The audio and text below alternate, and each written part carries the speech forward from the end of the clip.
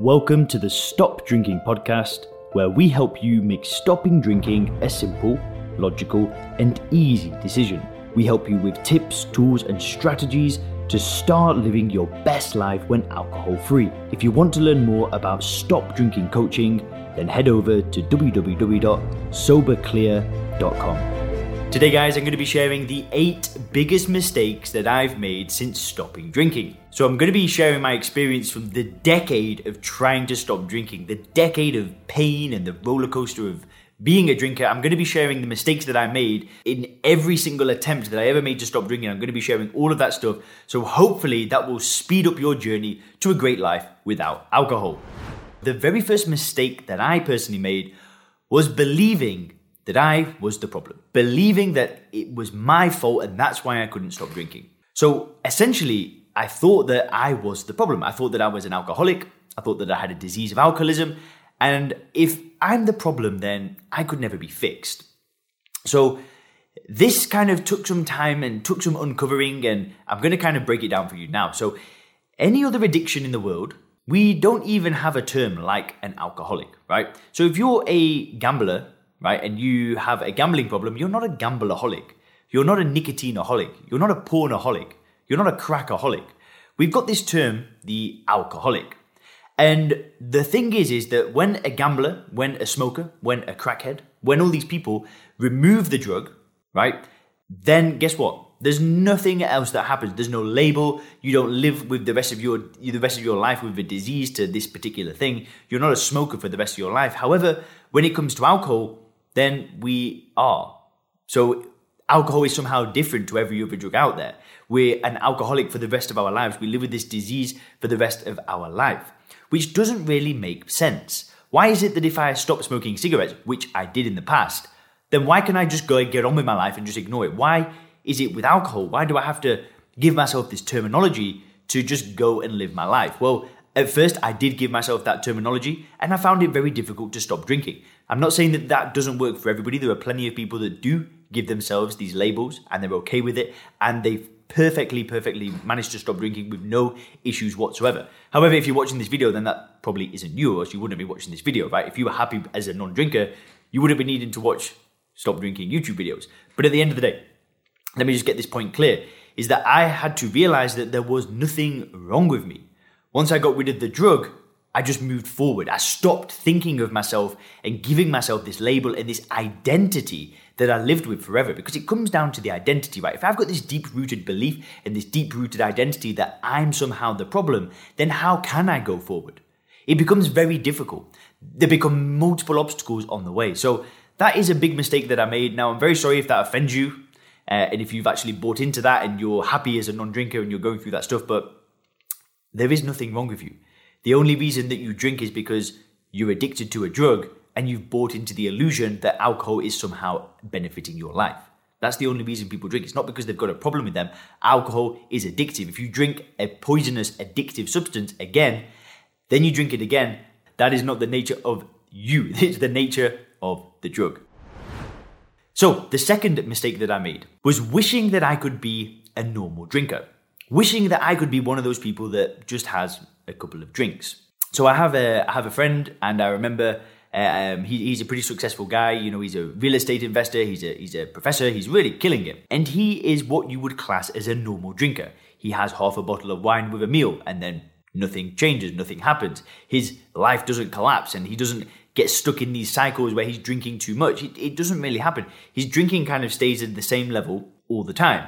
And the problem in the past when I was stopping drinking is I would look at people like that and I would want to be like him. I would want to be a normal drinker. Now, just having that desire to be a normal drinker was enough to make me relapse on multiple occasions. Because there would be days where, you know, I might have had a few days off drinking. I'd see a normal drinker and go, I want to be like that. I want to be like that. I want to be able to have one or two. I'd try, and then I'd just get stuck in the cycle again. I wouldn't be making progress on my goals. I'd be feeling sorry for myself. The energy would go down again. The clarity would go down. And I could not succeed in life. I could not go forward whilst drinking, whereas he could. Now, the problem is, it's not him. He's not the problem, right? The problem is that I still thought that alcohol was a good thing. I still looked at my friend, or I looked at other friends, not just talking about him, but I would look at him and the way that he saw alcohol and think, he's right. Maybe it is enjoyable. Maybe 1 or 2 drinks is fun. Maybe there is something in it.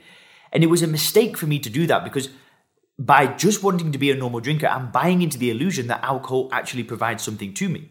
But it doesn't. There is no benefit to being a drinker. There's not a single benefit to drinking alcohol. It's all a perception. And alcohol doesn't change just because he views alcohol in a different way and his life doesn't go downhill from drinking it, right? Sure, he doesn't get a single benefit from drinking poison because nobody does, but he thinks that he does. So it's almost like I buy into what he thinks as well. That was a crucial mistake and one that I don't make anymore. Now, if you introduce me to somebody that has 1 beer a night and that is it, I still feel sorry for them. I still feel sorry that they've got to waste their money and think that they're enjoying a poisonous addictive drug because there's nothing enjoyable about it. Nothing whatsoever. So that was another mistake that I made. The third mistake that I made was to look at drinkers with envy. It was to, not just talking about normal drinkers now, I used to look at all drinkers with envy. Anybody that could have a drink, anybody that could get drunk, anybody that could go to a party and they were all drinking at the same time. I used to look at those people and want to be like them. I wanted to be a drinker and I used to envy them. I used to look at them and I think, man, this sucks being sober. I just want to be like you guys. I just want to be able to have some drinks and have fun and blah, blah, blah. And that was a crucial mistake. Because I hadn't reframed the way that I viewed alcohol, because I hadn't gone through that process of seeing it for what it is, I used to look at them and I just used to wish that I was like them. And I could do it and I could get involved and I could get stuck in. But the reality is that I don't look at those people like that anymore. I look at those people and I feel sorry for them. Like I just said, I look at those people and I think, man, like if you knew what I knew, if you saw alcohol the way that I saw it, you wouldn't even want to drink it, even if you just have 1 or 2 beers a night, because that does nothing for you. So the mistake that I made was looking at other drinkers with envy instead of pity and feeling sorry for them. Now, guys, the fourth mistake that I made was regretting the past. It was looking back and thinking, I wish that I didn't make that mistake, or I wish I didn't say that to that person. And what I was essentially doing by looking at the past and making regretting it was I was making myself feel guilty and feel shameful for the drinking that I'd done. That did absolutely nothing to serve me. Nothing whatsoever. Feeling bad and feeling guilty, maybe it spurred me into finding a solution to the problem, but it didn't really help me build the life that I wanted. So I no longer do that. I no longer look in the past and think, damn, I wish I'd changed this. I wish I'd changed that. I wish I hadn't done that. I try not to do that because I don't think that there's any value in it. I'm not saying that there's not value in looking at the past and thinking, what could be improved and how could I change things to make things better. But to go and spend time there and beat myself up and wish that I did things differently, it just didn't help me. So that's why there are certain things in AA, like going and making amendments to people, that I just don't want to do. I don't see that as relevant to stopping drinking. That's more like some religious, spiritual cleansing process that I just don't see that as relevant to stopping drinking, right? So what I did instead, and this is the fifth mistake that I'm going to talk about, it was not moving forward. It was not going forward quick enough. So in the past when I stopped drinking, I just kind of sit there and just wait for this magical moment of, okay, it's been 2 weeks, now I can do something, now I can change something, now I can go back to the gym, now I can talk to girls again, now I can do whatever it was. I would always wait for this magical moment and I never just went forward. And during the time that I stopped drinking this time, which was just over two and a half years ago, something like that, well, it was literally like this cutoff point where I just went, I'm done with alcohol, I'm going forward. And within a few days, I quit my job. I got back in the gym, self-employed as a personal trainer with no savings. I just went for it. I just went forward, right? And then before you know it, the business is going well in the gym. I'm booking a flight to Thailand. I'm starting to work online. I'm building a YouTube channel for this company. I'm starting my own channel. I'm starting a coaching business. I'm back in the gym. I've got myself a girlfriend and I've got this house in Thailand and I'm just going forward, right? I'm leaving it all behind me and I'm just going forward as fast as I humanly can. I have got so much that I want to do in this life and I'm not going to go and be upset about what's happened in the past. I'm actually going to use it to my advantage, like starting this business, because I'm not going back and going, damn, why couldn't things be different? Because they ain't going to be different, right? It doesn't matter. It's in the past. It's what you do now that counts. So I try to always push forward. And it's a big mistake that I made because in previous attempts, I didn't do that. Nobody told me that once you make the solemn decision to be a non-drinker, you can go forward again. You can just go full steam ahead to exactly what it is that you want. I didn't know that that was even a possibility.